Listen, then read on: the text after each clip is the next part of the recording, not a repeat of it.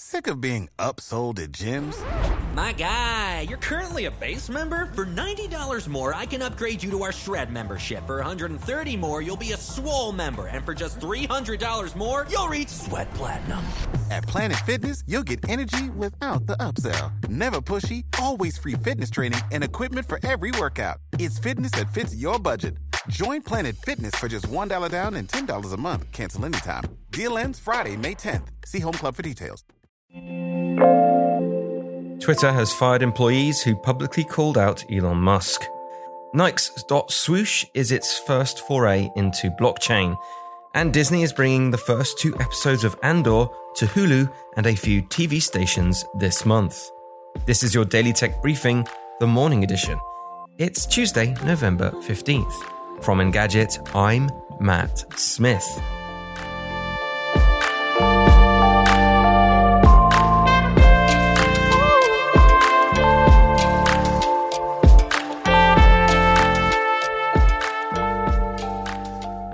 Nike has unveiled .swoosh, a blockchain-based platform that will let members collect and eventually create virtual jerseys, shoes, and other goods that they can wear in games and other online spaces.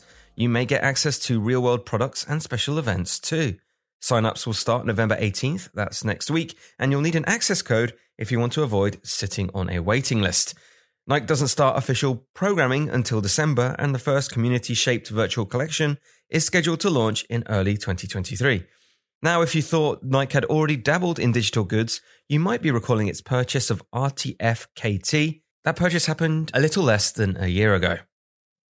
At least 3 Twitter employees who survived the mass layoffs that cut the company's workforce in half have been fired after calling out their new boss on the platform.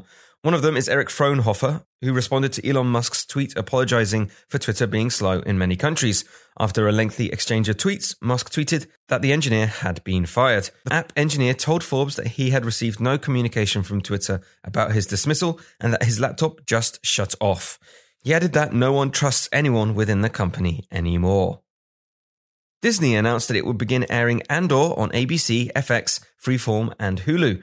Starting November 23rd, the expansion will allow those without access to Disney Plus to watch the first 2 episodes of Tony Gilroy's Star Wars show.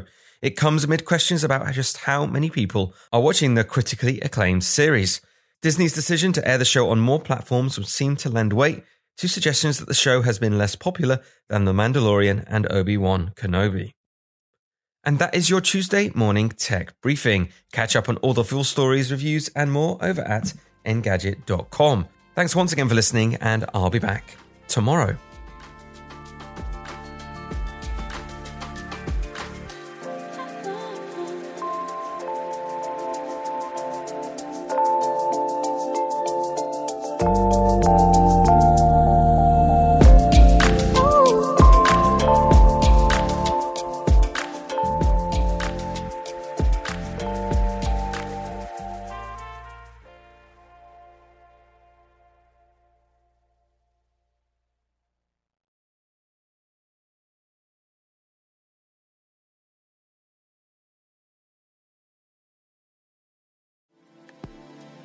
Thank you, Matt, for keeping tabs on our daily news.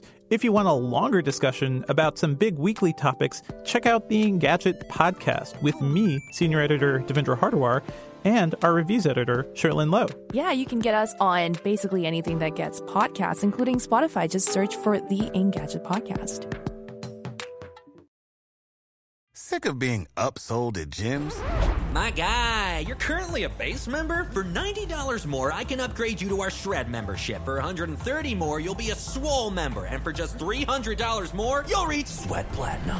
At Planet Fitness, you'll get energy without the upsell. Never pushy, always free fitness training and equipment for every workout. It's fitness that fits your budget. Join Planet Fitness for just $1 down and $10 a month. Cancel anytime. Deal ends Friday, May 10th. See Home Club for details.